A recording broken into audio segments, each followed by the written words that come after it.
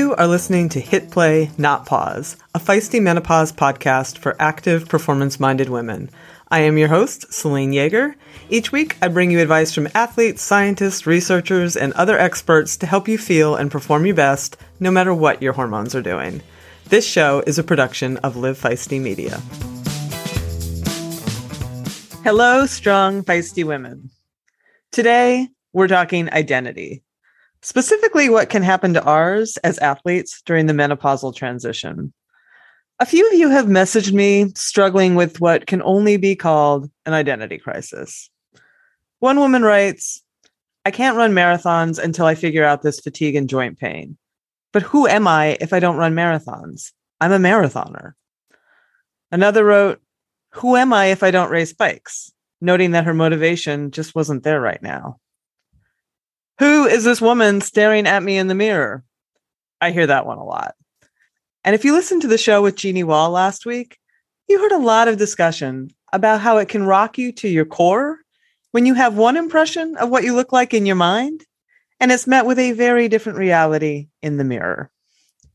This week's guest, Lisa Hess, who is a life and wellness coach for athletes, refers to this collective unraveling as a lifequake, which she is clear to note is a term she didn't make up, but it certainly fits the circumstances. And we dive into all of it. How menopause affects us as athletes who experience our life and much of our joy through our bodies, defining ourselves as we make changes through this transition, and how to find solid ground when the earth seems to be shifting under our feet every 5 seconds. Lisa is a nationally board certified health and wellness coach, an International Coaching Federation professional coach, a self-described neuroscience nerd, and a big believer in the idea that it's never too late to change our narrative while honoring what we bring with us from the past. She is a gem and a wealth of wisdom, and I hope you enjoy this conversation as much as I did. You can learn more about her and her work at lisahess.com. All right, before we get to it, little reminder, we have those podcast guides. Come and get them. I took the most popular episodes from last year, Breaking Down the Science with Dr. Stacy Sims, Weighty Matters with dietitian Diana Reed, and Estrogen Matters with Doctors Avram Blooming and Carol Tavris, and I boiled them down into easy-to-use guides that include the background in each guest, an overview of the information, and clearly written action steps along with links to references. You can get them right now. Just go to feistymenopause.com/podcast guide to download them for free. Also, a quick reminder that you can find us at Feisty Menopause on Instagram and Facebook. We have the private Hit Play Not Pause Facebook group where you can come in and join all of our discussions all day and all night. If you have ideas for the show, hit me up at hitplaynotpause@livefeisty.com. And thank you, as always, for the hearts, the reviews, the 5-star ratings. Again, we've got lots of big plans for the new year, and all of your support is making it possible. You're helping us to grow, and I am super duper appreciative. Okay, enough of me. Let's have a few words about our awesome sponsors and get on with the show. As listeners of this show know, we talk about some pretty uncomfortable topics. So I am stoked to have a new sponsor on board, Bonafide, who is helping women find relief from a very uncomfortable topic, vaginal dryness. As estrogen declines, those delicate tissues can suffer, making everything from riding a bike to having sex uncomfortable, if not outright painful. Bonafide is devoted to helping women find solutions to symptoms like this that are related to the menopausal transition. One product that I can tell you works like a charm is Reverie. It's an easy-to-use vaginal insert that rejuvenates vaginal tissue and replenishes your body's moisture so you get relief from itching and burning and also greater overall comfort and improved intimacy. A few of my guests have recommended it. I have tried it. It works. Bonafide also has a host of other products, including a new probiotic supplement that is formulated to promote a healthy vaginal microbiome. You can give Bonafide products a try today. There are no hormones and no prescription is required. You just get quick, real relief. To get 20% off your first purchase when you subscribe to any product, go to hellobonafide.com and use the promo code HITPLAY, all caps, all one word. That's hellobonafide.com, BONAFIDE. And the code is HITPLAY, all caps, all one word, for 20% off at checkout. And I'll also put a clickable link in the show notes. Check it out today.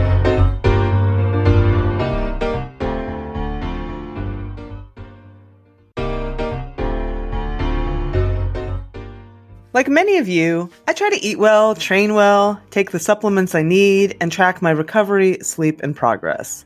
So imagine my surprise when I found out I had elevated blood sugar, high cortisol, out of whack lipids, and was borderline anemic. Yeah, all while I was racing well and feeling actually pretty great. Turns out, all of my training stress was taking a hidden toll. How did I find out? Inside Tracker. Inside Tracker is a service that analyzes your blood, DNA, lifestyle, and fitness trackers to provide you a personalized, science-based, trackable action plan on how to live, age, and perform better. Inside Tracker is simpler, cheaper, and more convenient than traditional blood tests, and their blood tests also include biomarkers that are key to performance that you don't get from traditional blood tests, like ferritin and vitamin D. My favorite part? They don't just give you data, they provide you with nutrition and lifestyle tips to take action. And I've taken those actions myself and have been improving those markers and ultimately my health. So for a limited time, my friends at Inside Tracker are offering my listeners 25% off their entire store. So go to insidetracker.com/feistymenopause to take advantage of that offer. Again, it's insidetracker.com/feistymenopause. I can tell you, it works.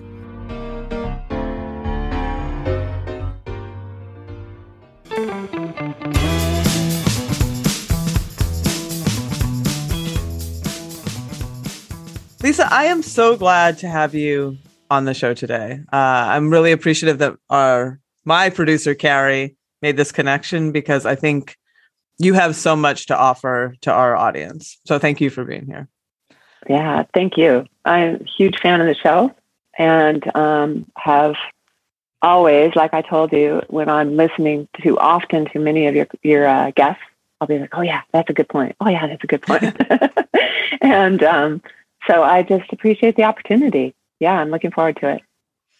Yeah, so I'll go right into it because, in your work, you talk about quote unquote life quakes, which is a word that I really, really like, like those messy, twisty challenges in life. And when I heard you talk about them, my first thought was, where does menopause fall on the life quake Richter scale? Yeah, I love that question.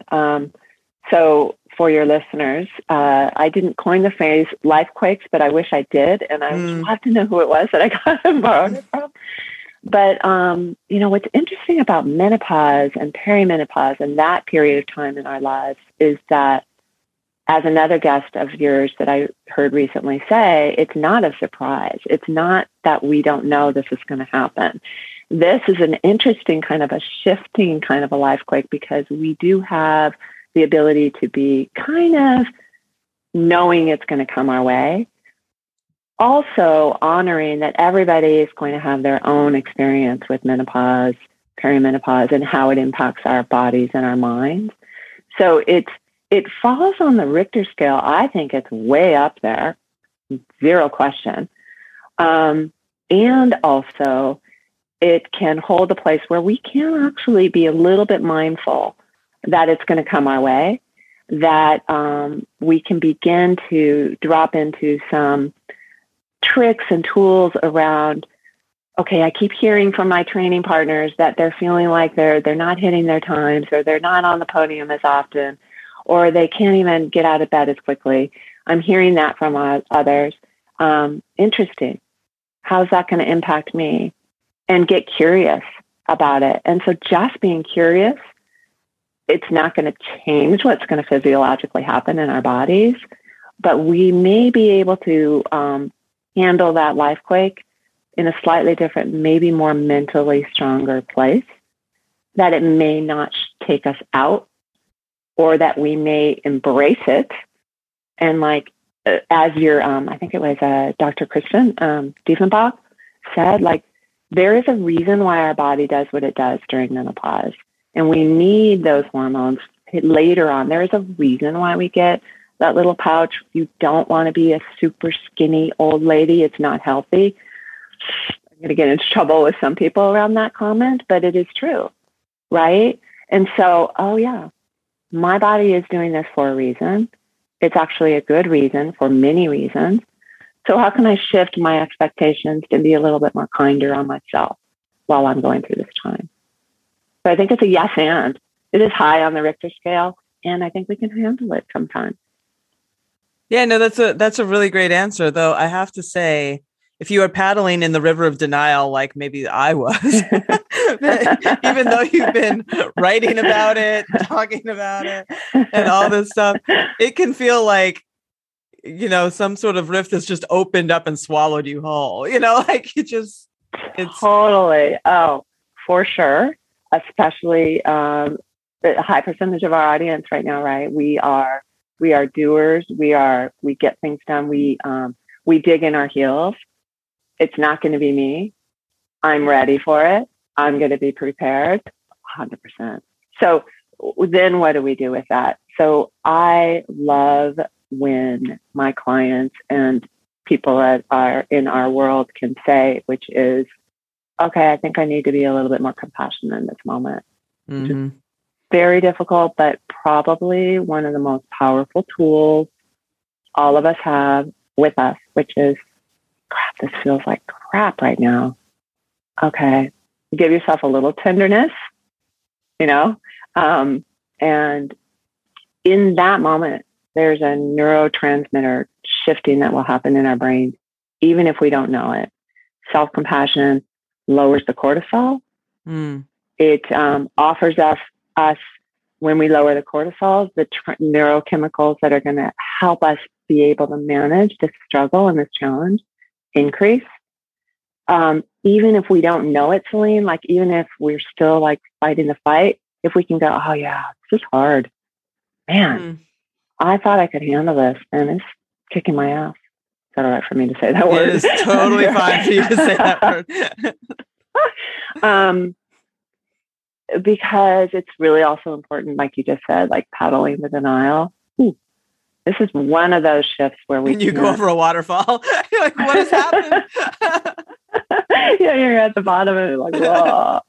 Yeah, that's the hot moment of like, okay, I honor this. This is hard. Yeah, I like that. I think it's important because it's the first instinct might be to suck it up and not say that, right? And not be like, acknowledge that it's a hard space. Yes. So with my clients that I work with that primary identifier as an athlete, he have been effort is easy for us, if that makes sense. It's actually our happy place for many of us. And so here is a great reminder to the athlete that effort is not efficient. So stay with me for a second. So you're in a bike race. Give me one of your bike races where you remembered noticing yourself really working hard. I was in a 200-mile gravel race in Kansas. Used to be called DK 200. It's now Unbound. And about 165 miles into it, things were getting very dark. I was feeling very, very rough. It was hard to eat. It was hot. I would like to have just lied down under a tree somewhere. So yeah, right there. And what did you do in that moment? I actually reminded myself that I had been there before, and try to pull out any bag of tricks that I could to make the darkness a little brighter. I've also always told myself that when you go into that dark spot, it's a tunnel, not a cave. Like in cycling, they talk about the pain cave a lot. And I'm always like, a cave has bears in it. There's only one entryway and there's no exit, you know, like, can we make this a tunnel? So at least there's some light on the other side. You know, so but that's a lot of experience talking, right? I mean, there have been races when I was younger that I might have actually started crying. Yes. No, that's beautiful. And so when you were able to tap into some of those tricks that you have now like created in yourself, reframing, you did a beautiful reframe right there. And you also like, okay, right, darkness, there's light somewhere. You allowed yourself a moment, though, I'm guessing, where you're like, oh, holy cannoli, right? And then do you remember what happened next as you continued through that tunnel? It honestly didn't get a whole lot brighter. That was one of my roughest races ever. It was just the heat had just sneaked up on me and I was in a bad way. Like I had actually sort of vomited a little bit. Like I was getting heat illness. So all I did was like, okay, how long is it to the next aid station? Figured out like sort of in my mind how long that would take me.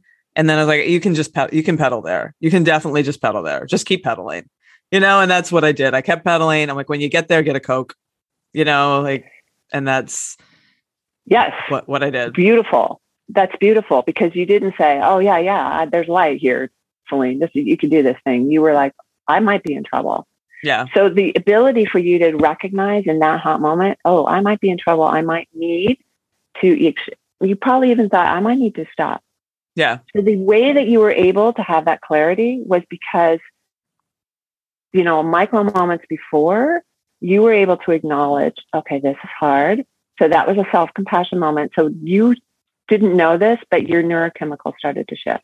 Wow. And then you were reframing. Okay, this is a tunnel. This is a tunnel. It's not a cave. There's not a bear. I don't have to stop yet. Right. So that what I heard in that is like the power of the micro moment. And you were accepting. You dropped into a tiny bit of acceptance. I might have to quit, but it didn't stop you. So that dropping into that acceptance was really powerful. You have another client, a guest, Dr. Alicia Grossi. Gross? Gross. Yeah. The CBT. You utilized it in that hot moment because what you did was acceptance, some compassion, reframing, and it all happened really fast, right? So that is how, if we loop back to your question, which is, but if I'm in the denial river and this happens to me, what do I do? So you drop into all kinds of little tools from experience. And so this is one of the reasons why I love to work with athletes, because your experience somatically, like in your body, physiologically, you know what it feels like. And I try to remind my athletes of that. This is actually a gift that you have the ability to know in your body, what does this feel like? Is this a feeling that I need to pay attention to? Do I need real medical help? Is this a feeling I've had before? Have I done something like this before? Yeah, I had that other race. So that's why I asked you that. So in the hot moment, we may not remember that we have all those tools already within us. And so for your listeners who are a little bit younger on the scale and maybe haven't, they're listening to your podcast and they're like, wow, this thing is real. I'm not quite there yet, or I'm starting to know some symptoms, notice. That's where I encourage the athlete to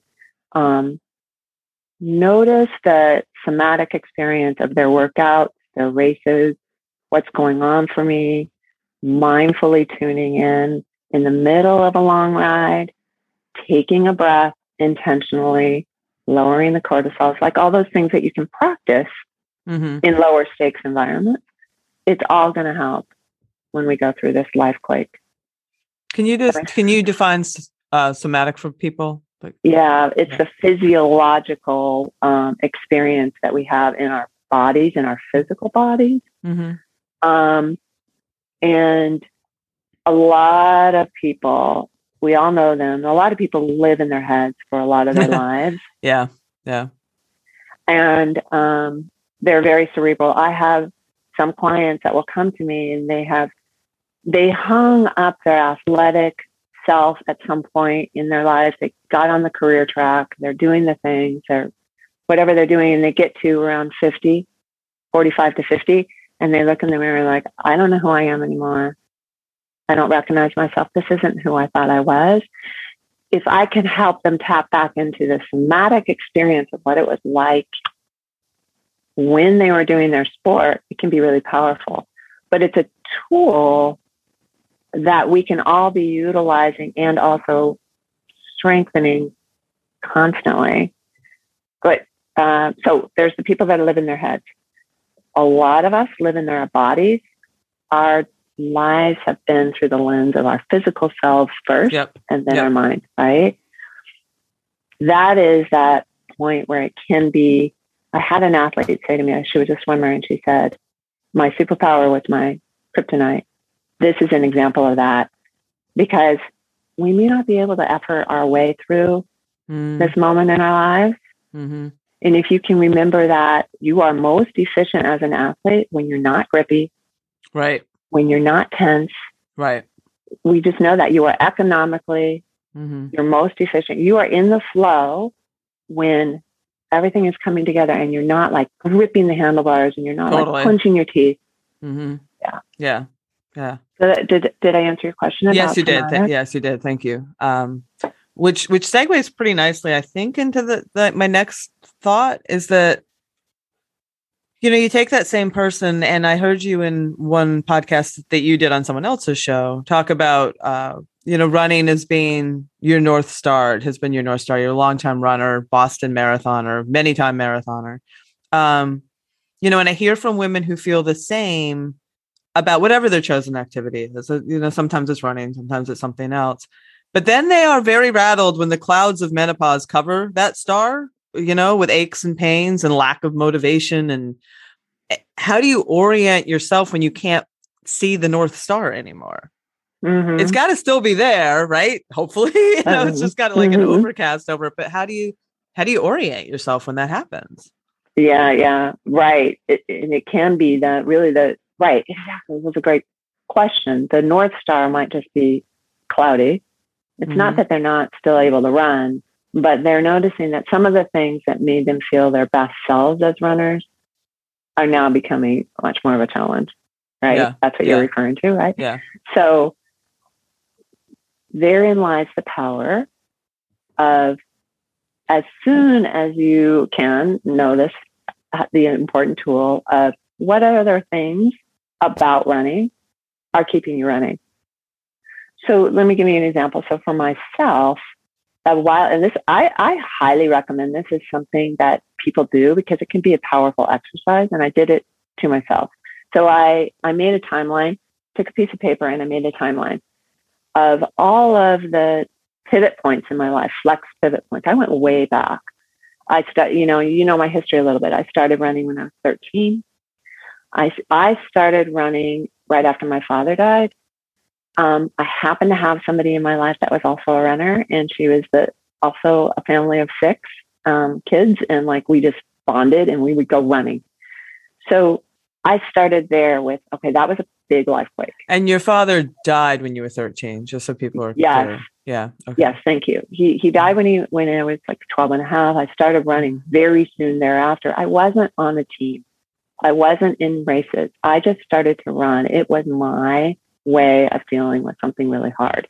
So I did this exercise and I went, here's a big life quake. What else did I have in my life at the time?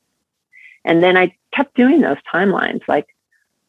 So college is a life quake for a lot of people. It's a hard transition. Even if you cannot wait, you get there and you're like, right. Yeah. And so I did that, and I kept, and I wrote in each moment, each pivot point, what was present for me and how did I keep myself staying the course of how I wanted to go? Or if I didn't stay the course, where did I go and what was present?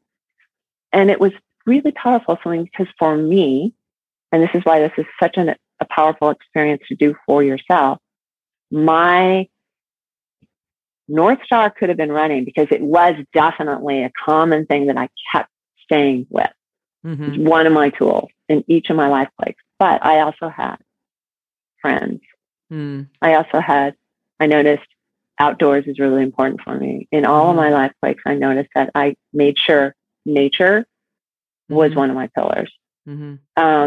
I noticed at some point I started to ask for help. It wasn't early on, I also had, so do you see where I'm going with this? So I had other things that were also associated with this North Star. So now here I am. I'm a woman in my 45, 50, whatever, wherever I am. And I'm starting to get rattled because what I thought was most important to me as a runner, maybe like, let's say this is like, I keep getting on the podium, or I'm hitting my time, or I'm doing that marathon. I will encourage and invite that athlete. Is that really the only thing that's keeping you doing that running? And we know it's not. Why would we go through another marathon? They're really hard. Marathons they are hard. And about like mile 18, you really, there's a moment where you're like, okay, really? I have this many more miles to go. Yep. My quads are starting to clench. What do I need? Okay, I better fuel. I need to tap into my breath. Who is around me right now? Right. And we can utilize those as part of our North Star. Our North Star is not actually the finish line, although it can be helpful and it's really empowering.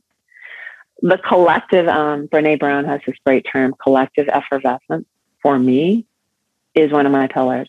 To be standing at the start of a race and noticing everybody around me, but I look, one of my lenses is like, what's happening around me and how are all these people doing this thing that's so hard? What is making them come to this place right now?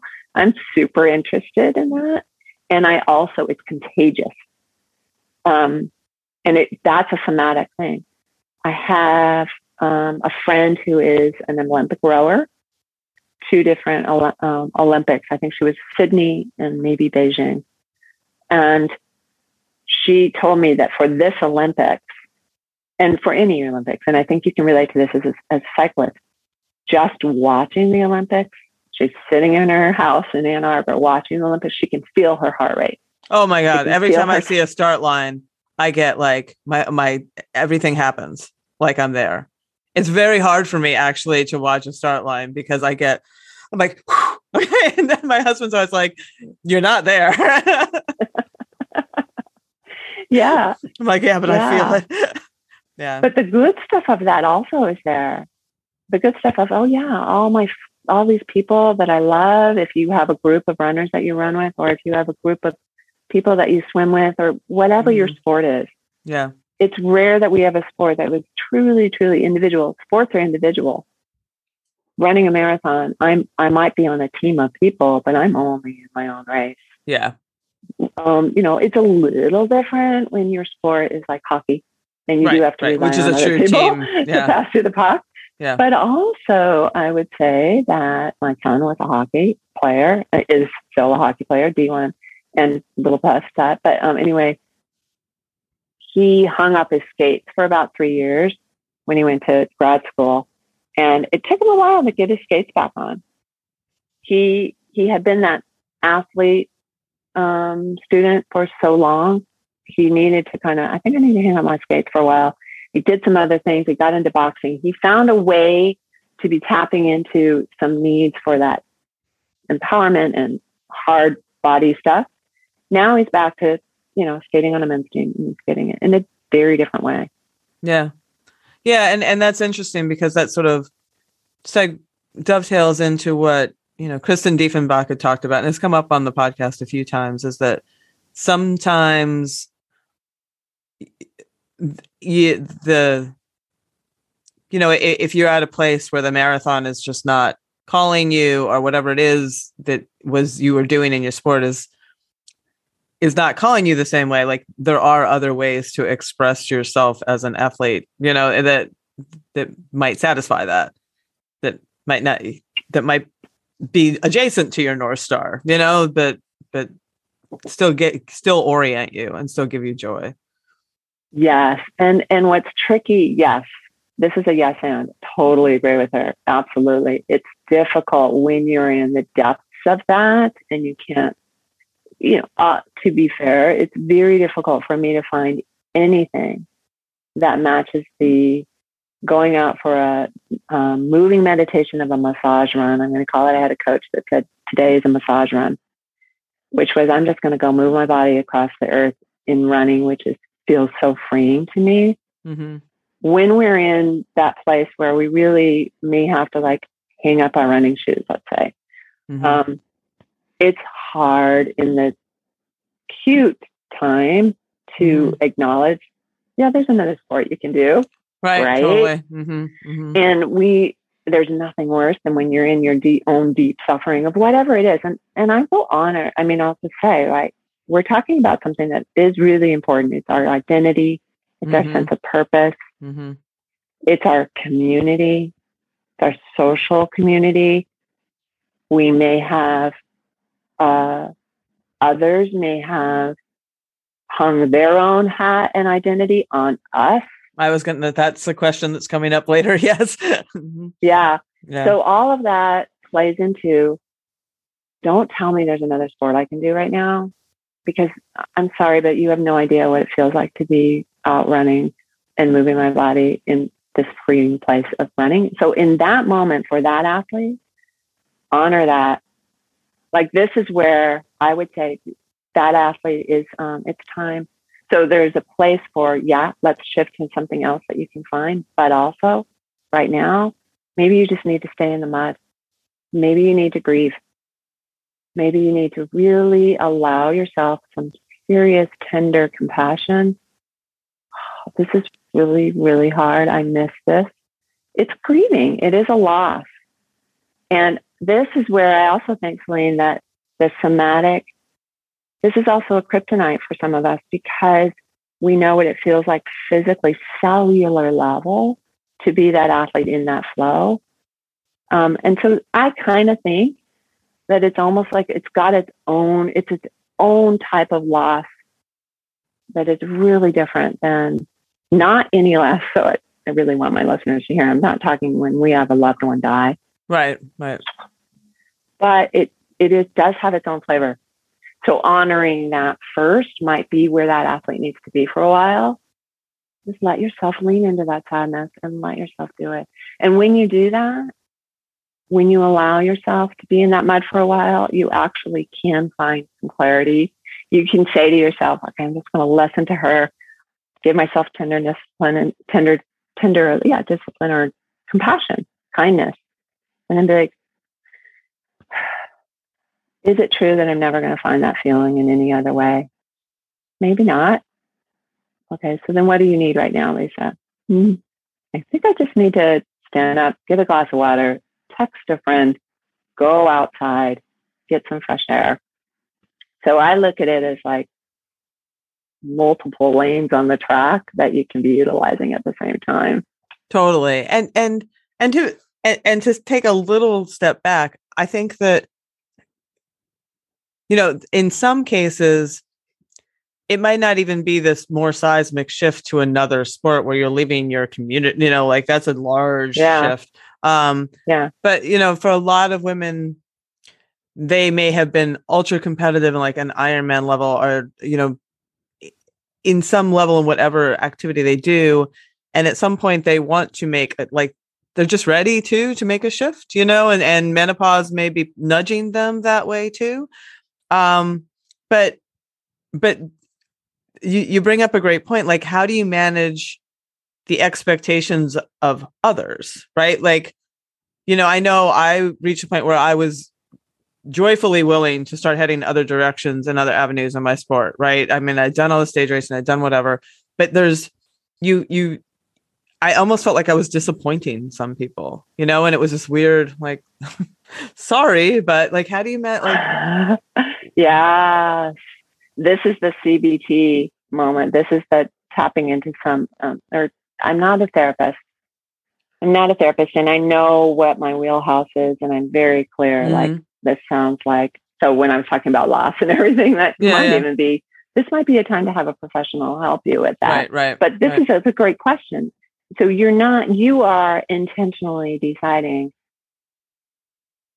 the sport that I was doing, it's not fulfilling me as much anymore. And I kind of want to turn to another sport and do something else, but or another activity within that same sport. I mean, somebody could go from being a marathoner to a 10K runner, right? Like, there's other things you can do, or a trail runner. Go ahead.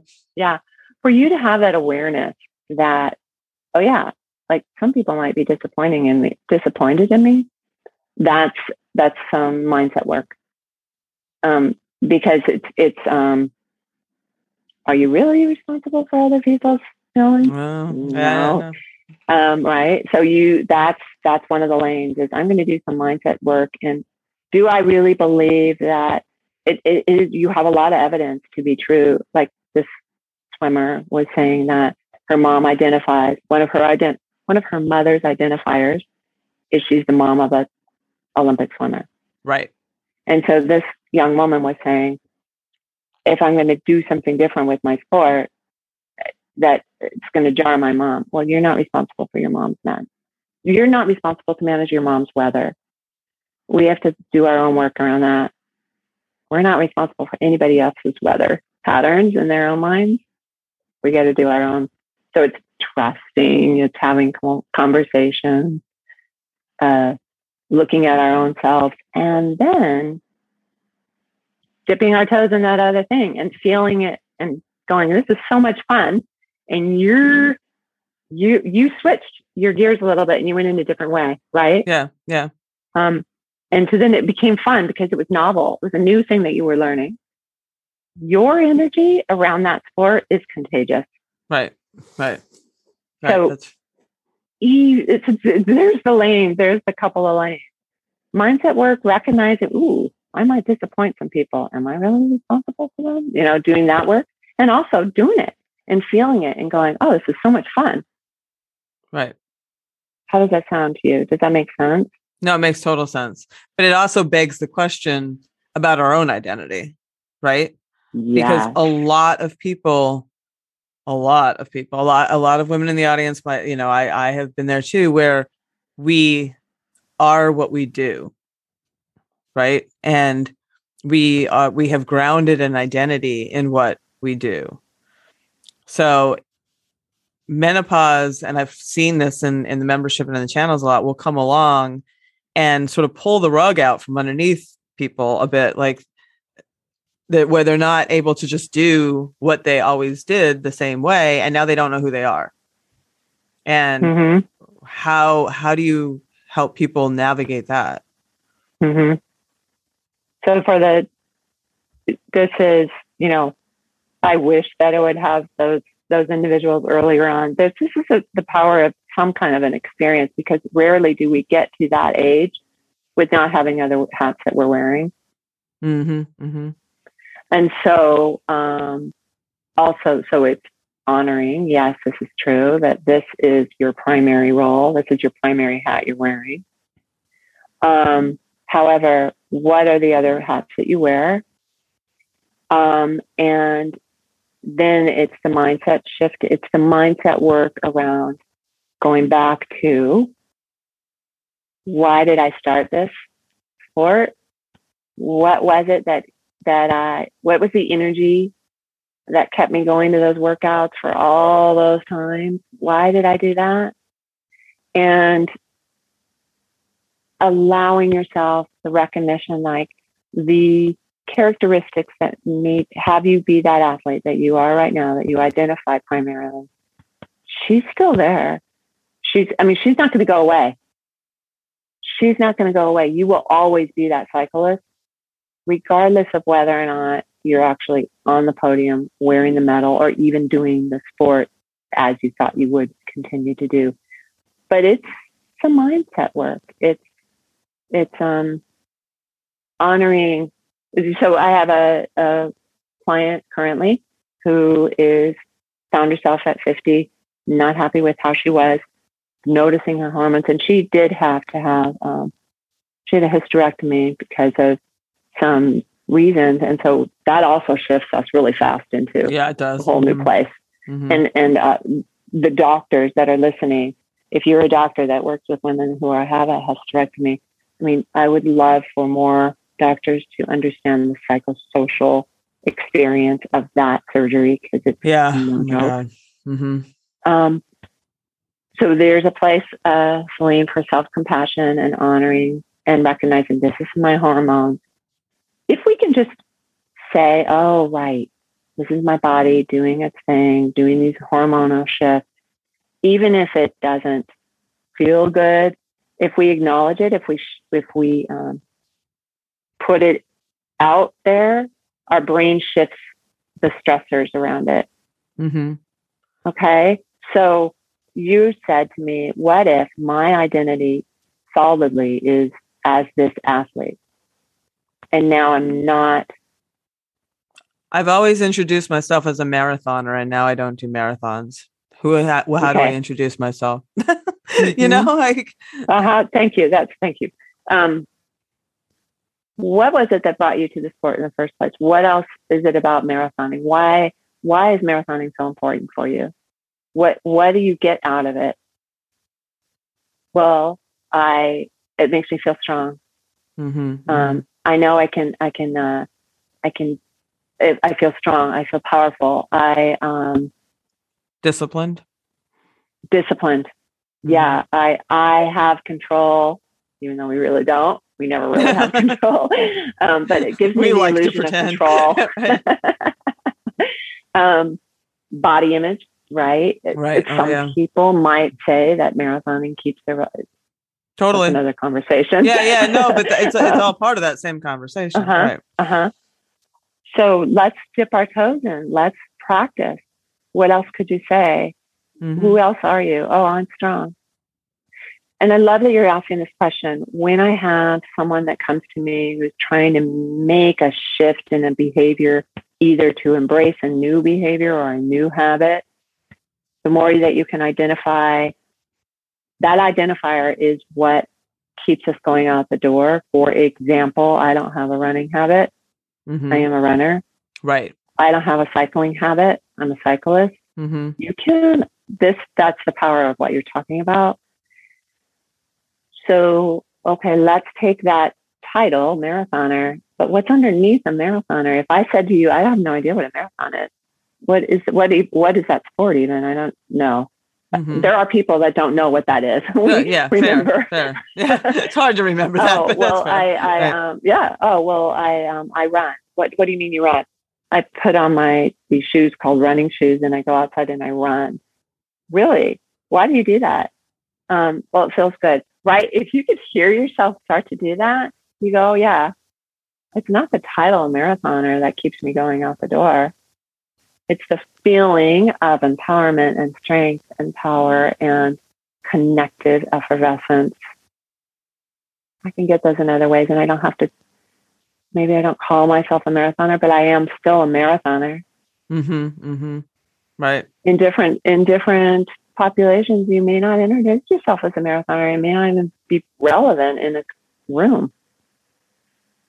It's still who you are, but it may not be the primary thing you say when you introduce yourself. It's work, though. I'm making it sound so easy. Yeah, no, but it is interesting. Like all those qualities are still, they haven't gone away. And it's 100%. Another guest, Casey Duke, had said, like, she said the same thing. Like, you just have to like shine up those medals, because all the qualities that got you those medals are still in you.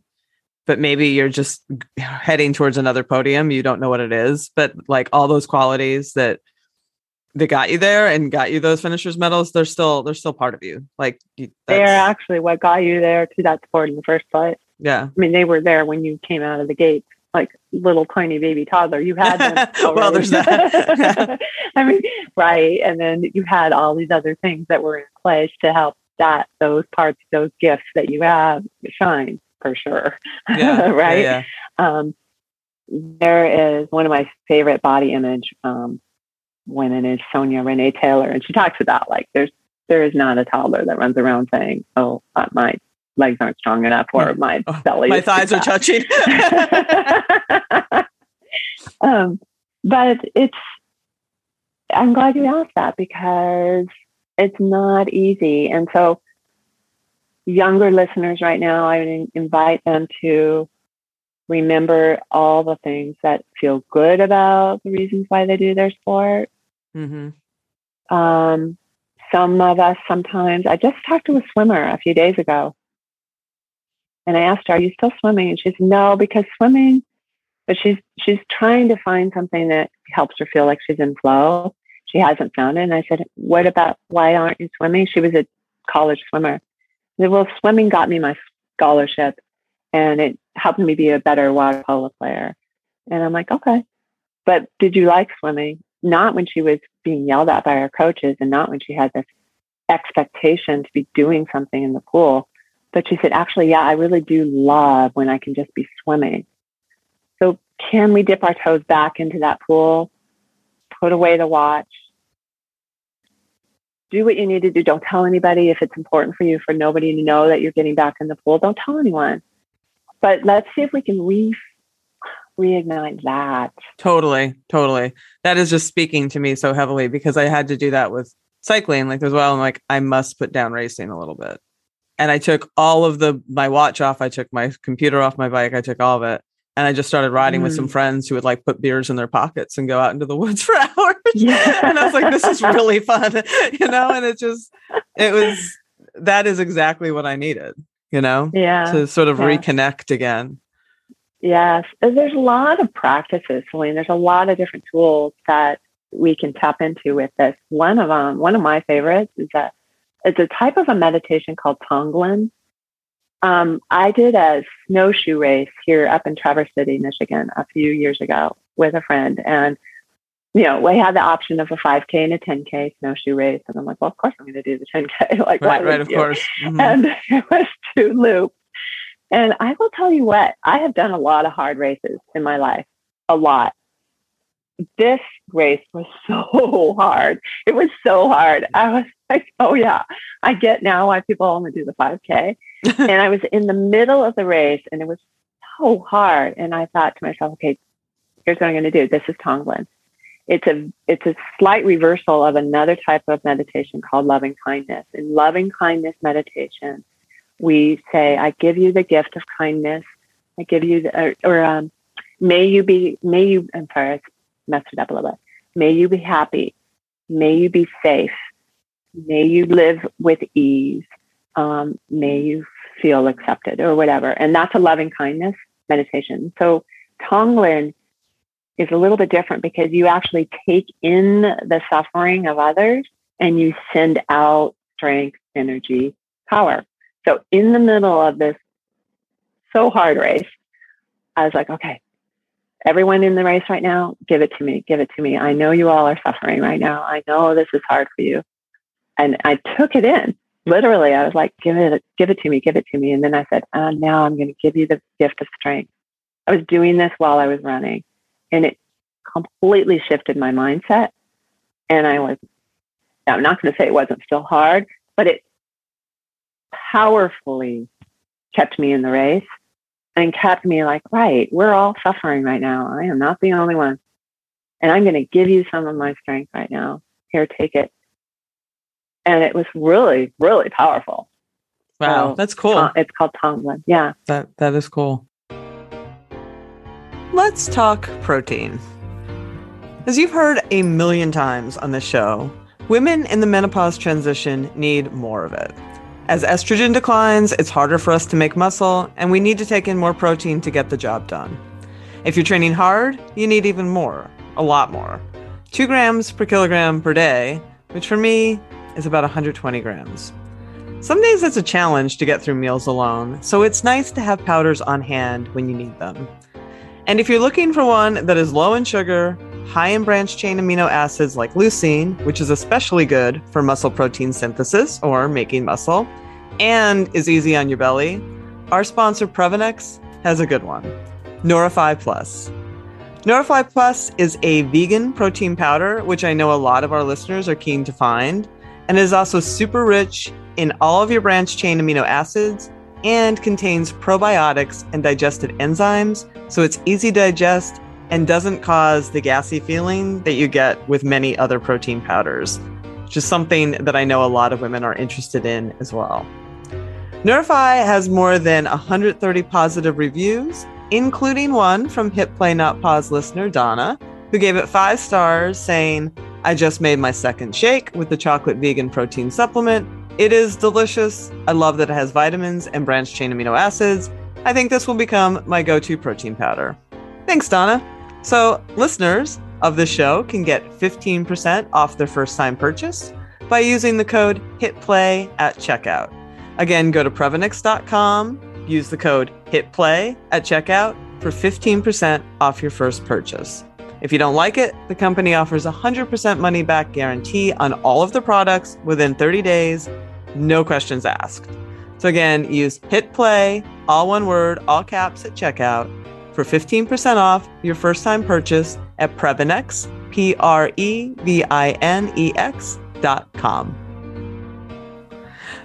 So in talking, this is a little nice pivot because I want to talk. You're self-described neuroscience nerd, and you've displayed that quite a few times during this conversation.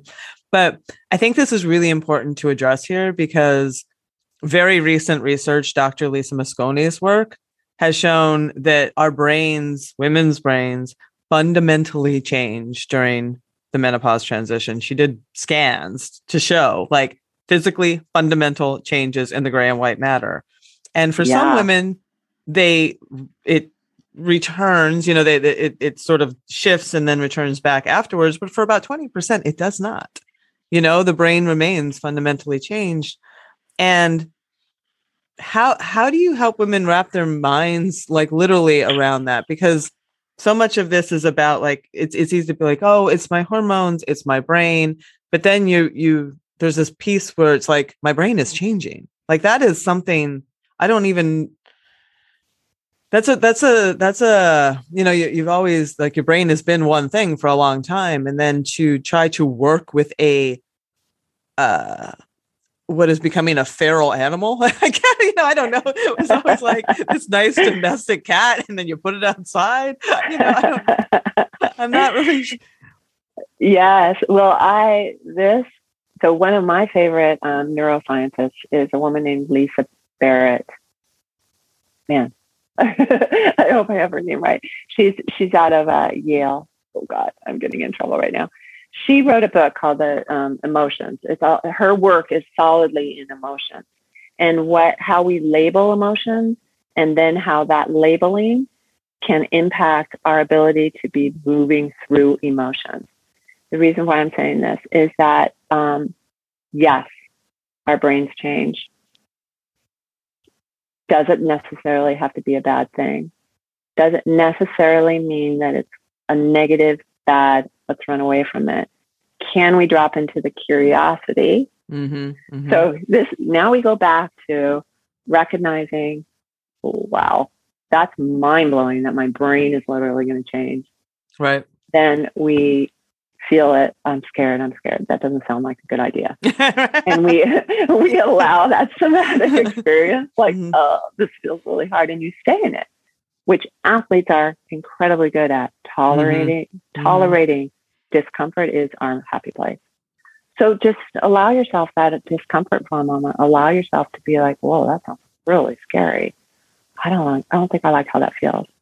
Then does that mean, okay, now when you do that, Celine, neurochemically, you have lowered the stress of that fact. Now you are able to be a little bit more curious. That's interesting. Right. What is she talking about? What is Dr. Mosconi talking about? Mm-hmm. Does that necessarily mean a bad thing, or is it just that it's changing? Mm-hmm. And if we can then look at something as reality right now, okay, my brain is changing. Right. That is we have a much better chance of like tolerating the distress. It's up to us to respond to it. Does that make sense? It totally makes sense. And it's kind of the whole theme of this whole genesis of this whole podcast, honestly, is working with the changing physiology, not like railing against it necessarily, because working with it helps like smoothing the flow of it. So that makes working 100%. With it, and also honoring that it's hard, and paying attention to when you're trying to dig in your heels and push through it versus, oh, I think I'm just going to let go a little bit of the rope. Take some breaths. Recognize what is real that's happening. does it have to be my truth? What is my truth in all of this? Oh yeah, I'm still a runner. I'm still powerful. I'm still strong. I'm still connected to my friends. I'm going to have to shift something. Interesting. It's very, in that moment, like you and I both feel different. Like just in our conversation, like in our Zoom, if we were mad at each other right now, you would feel it. Your heart rate would be going up. Your blood pressure would be changing. We know that. Yeah. So also remembering like the that you can do that with yourself. That's that is a very good reminder, actually. Yeah. No, I like that. So I've heard you talk, speaking about these things and supporting yourself. You've talked about pillars in life, and we talk about them on the show all the time. Sleeping, stress, managing stress, having that support, having that sense of purpose. Some of these pillars, though, can definitely take some chinks during this transition, right? Like sleep. I mean, that's a mission in itself for some women. The stress component, again, the cortisol just wants to go up. So I'm wondering, this is a real fundamental question. Like when you are having some of those pillars kind of being like chinked away at, is it best to try to work at the pillars that are under assault, or do you lean more heavily on the ones that are standing stable? Does that make sense? Is that 100%? Yes. Yeah, totally. It's so individualized, but what has been my experience with working with my clients is this is the power of really paying attention to your own story. If a giant pillar feels too hard to even get your head around, then I would often say to a client, let's not like put all your eggs in the sleep basket right now because it feels huge to you and it's making you stressed. Right. So let's go with something a little bit softer right now. So what are there other areas that feel like your wheel is a little bit low? Mm-hmm. Where is, and right, that analogy of the wellness wheel, and we've got the spokes and yep. This one might be too big. It might feel like too big of an elephant for you to start chomping at, but let's go to a different one. Because as soon as you attune to any of those, mm-hmm. there's going to be a trickle down that's going to. Oh, okay. Yeah. Yep. So it's the same with any kind of a habit that we have, a behavior that we want to change. If it's a huge behavior that we really want to change, okay, let's shift it a little bit to something slightly less threatening, less giant. So does that make sense? Sleep is such a great example. Because right now the news is all about sleep. And we know physiologically that our sleep is totally been disrupted. Menopause, stress, expectations. We can keep going. If we're stressed that we're not getting enough sleep. Totally. I think that can be like all the stress on sleep can be incredibly stressful. Right? Like, yeah. Yes. Yeah. And so, okay, so I will say to a client, what else feels a little challenging for you? Well, yeah, I've been noticing that also mornings have been harder for me. Okay, tell me about your morning. Well, I get up and I do this and I do this. So I wonder if there's any room in that place where we can start to make some changes, micro changes. Are you waking up with an alarm clock, hitting the floor at full force, throwing food in your body? We know neurobiologically that it doesn't matter what we eat, if we're eating it under stress, our body will change the chemical. We change it chemically to help us. If you have the most amazing kale salad, but you're scarfing it down really fast because you have to get somewhere, physiologically, your body is going to change the components of that food because you're stressed. So maybe we can just play a little bit with, I'm not a nutritionist, so that would be a place where I might say, if this feels like a little bit of an easier thing, let's look at that a little bit. Or can you give yourself an extra minute in bed to lie there and just imagine, how do I want to be today? I want to be patient. I want to give people the benefit of the doubt today. I've been really impatient with people. That, I didn't tell you to go sleep better, but that will absolutely impact your sleep on the other side of your day. Yeah, no, that makes a lot of sense. Does it? It does. It does. No, it all comes.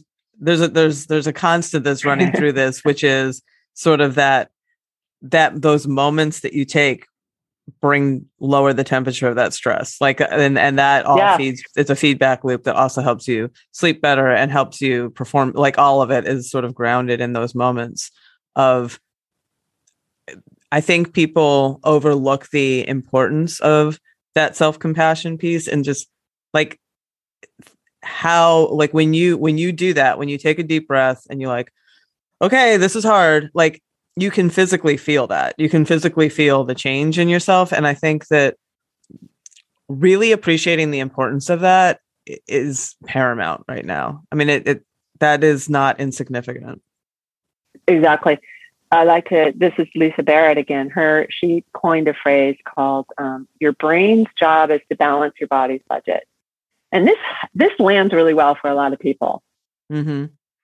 When you put your head on the pillow, that's when the brain goes to work. That's when the brain goes, okay, everybody, game on. And if we have not, during the day, given our brain a little bit of a break, then it takes a lot longer for the brain to even get ready to do the work it needs to do. Yep. So, because it's like, we have some stuff to think about and talk about here. we haven't done that all day. I got a good 45 minutes for you. Exactly. It's like that Disney movie, the Pixar movie. Inside Out. Inside Out. Love it so much because it's true. That's what our brain does, and it's when we're sleeping. Yeah. So the micro moments. I love that movie little too. Moments. Yeah. And you can do that in your sport. Don't forget that you can do that when you're in your workout. If you can take a moment in the midst of a workout to be like, breathe, or like, oh wow, this is a hard workout, or this feels so good, or I'm lifting this weight that I hadn't ever lifted before. Oh yeah. Good reminder, good reflection. That's a positive hit for the brain. And that feels really good. So it doesn't have to be sitting on a meditation cushion for an hour. Right. It's all helpful. Yeah. So finally, I want to honor that you are practicing so much of this yourself in your life right now. My understanding, and I don't even know how to pronounce this, that you were recently diagnosed with a chronic inflammatory disease or disorder, I should say. Can you talk about that a little bit? Because as a woman who's run 19 marathons, including 4 Bostons, when I read about this, I thought you are definitely treating yourself right now with a lot of your own advice. I thank you for bringing that up. And you're right. And I still am in the midst of it. So short story is that it's called CIDP, chronic inflammatory demyelinating polyneuropathy. What that means is it's a rare autoimmune disease in which my antibodies are attacking the myelin sheath of the nerves. And that attacking of the myelin sheath, the myelin sheath, the covering of the nerve, is becoming frayed or even damaged, and therefore the nerves themselves are getting damaged. And it shows up for me as neuropathy in both of my feet up to my calves, and it's beginning to come into my fingers. And I was diagnosed October 4th, but I'll take you back. I did a backpacking trip in early July, noticed that I felt a little effortful in that backpacking trip. Like I was like, this feels a little harder than usual for backpacking, but no big deal. Came home, rested up from it, went for a run, and noticed, this run feels harder than it should feel. Started to pay attention, and this is the power of being an athlete. I know what it feels like in my body when something isn't right. I said to my partner, I think my feet are asleep. It feels like my feet are asleep. And so I thought, that's weird. And I immediately thought it's in my spine, because if you have tingling, and I know this about my body, maybe it's in my spine. So I went to maybe a doctor. There's a nerve pinched or something. Maybe there's a nerve pinch. Mm-hmm. And I went to a doctor who was not my doctor. And so this woman doesn't know me, but out of the gates, I said, I'm an athlete. Mm-hmm. This is what I'm noticing in my feet. And she said, okay, give me some history. And I made the mistake of telling her that I had recently changed my shoes. And this physician locked in on that. And she said, let's change your shoes. Right. And I said, well, what if it's not my shoes? Could it be in my spine? And she said, what makes you think that? And I said, well, here's why. She said, no, that's the zebra. Let's go with the horses. Let's change your shoes. I left there. I called my people and I said, who do I need to talk to who will give me a spine exam? Went to that person. He said, yeah, let's look at your spine. We looked at my spine. It wasn't my spine. So the point of me telling you all this, Lorraine, is that because I am an athlete and I know what it feels like in my body. And if there's any physicians that are listening right now, when someone comes to you and says, I'm an athlete and this is what's happening, please listen. We know ourselves. How did you get really to the diagnosis then? Yeah. I went to that spine doctor. We realized it's not in the spine. He said, now we need to go to neurology. Okay. I went to one neurologist, different healthcare system than I'm with now. And he said to me, quite literally, this is idiopathic neuropathy and there's nothing you can do. That was my first appointment with this man, and my partner and I sat there and I said, wait. Are you telling me that there's nothing I can do here? What? And he's like, yeah. And I was like, God. What? So I left there, fired him in my mind. Yeah.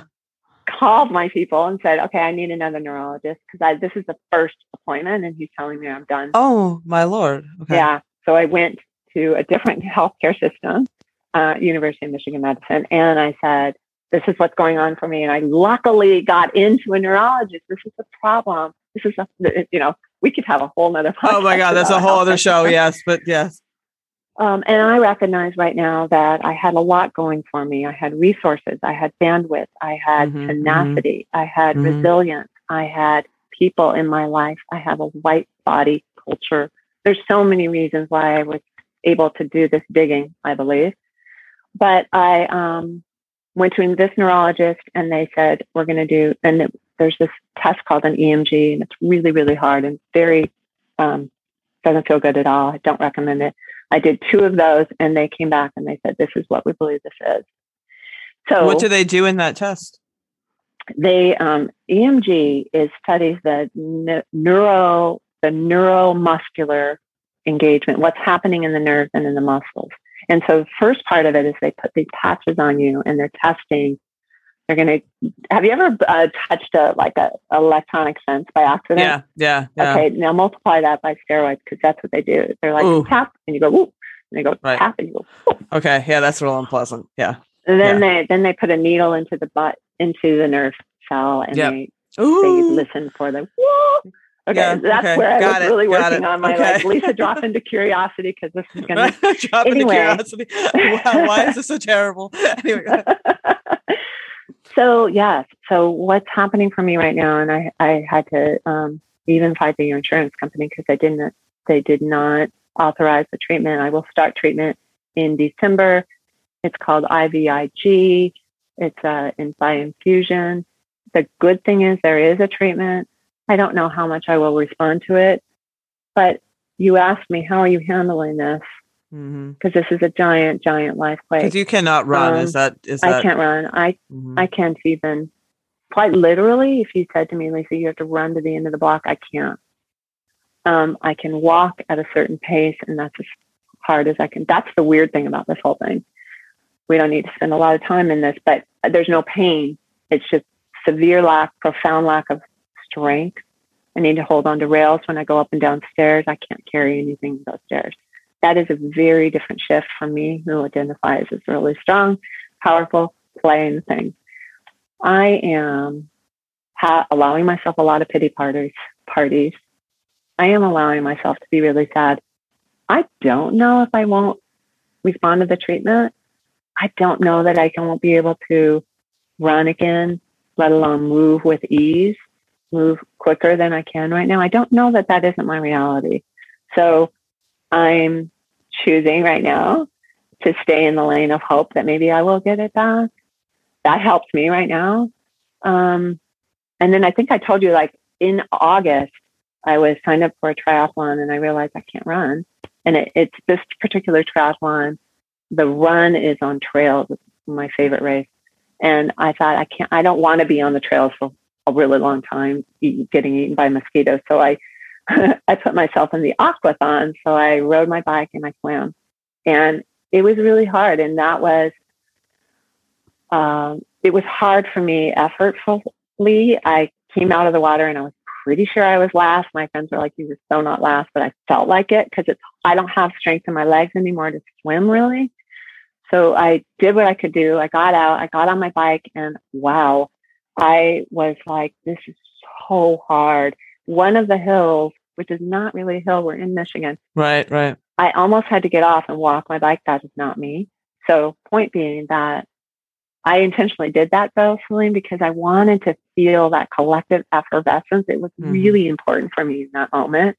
This is one of the things I love about being an athlete and being out there and being, I listened to the people around me. I totally took in their energy because I had this feeling this might be my last race, or it may be my last race of this kind for quite a long while. And then now I'm just really doing a lot of mindset work and giving myself a lot of compassion and staying with, I have this amazing group of running friends that are all walking with me right now. And I can still walk. So I feel grateful. I'm crying, listeners. So thank you for sharing that. Sometimes I just start crying and I don't see it coming. I'm a super empathetic person. I appreciate you sharing that because like we don't know. We started this conversation, like the ground can shift really fast, right? And your ground shifted super fast. Like that was a gigantic life quake. And that story is just so illustrative of how you found ground, when the ground was, not at all stable. So thank you for sharing that. Yeah. Yeah. I also thank you. I'm surprised that I didn't cry while I was telling you all that because it's. I took it for you. Yeah. The empathy. I totally get that. You're an empath, so you took on some of my experience. Therein lies the power of me being 59 years old and having a lot of life quakes, loss and a child with a very serious medical condition, blah, blah, blah. So my point being that our listeners can acknowledge that there's some life experience that comes into me being able to be holding my ground right now, and also a lot of compassion and surrounding myself with people who are holding me up right now and tapping into those other things that bring me joy. Oh, like I decided to learn how to get swimming lessons, even though I can't. So I'm wearing a swim buoy and I went with my partner and she and I are having swim lessons, and it's really fun to be learning a new sport in a different way. I've been training triathletes. I do that. I have this group of women that I train triathlons. I outsource the swimming also, always. But I was always a swimmer, but I had not had a swim lesson in a really long time. Man, there's a lot of technique to swimming. Boy, there is a lot of technique. Yes. And it's a whole new thing. It's fun to be learning a new thing and moving my body in a completely different way. And so I can get a little bit of endorphins from that. Excellent.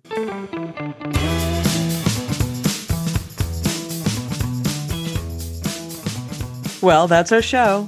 Join me next week for a conversation with the one and only, the very rad Melanie McQuaid. Melanie is a professional triathlon and mountain bike racer and 5-time world champion who most recently placed 3rd place at Ironman Chattanooga at the age of 48. So come on back for that one. And until then, as always, you know what to do. Stay feisty.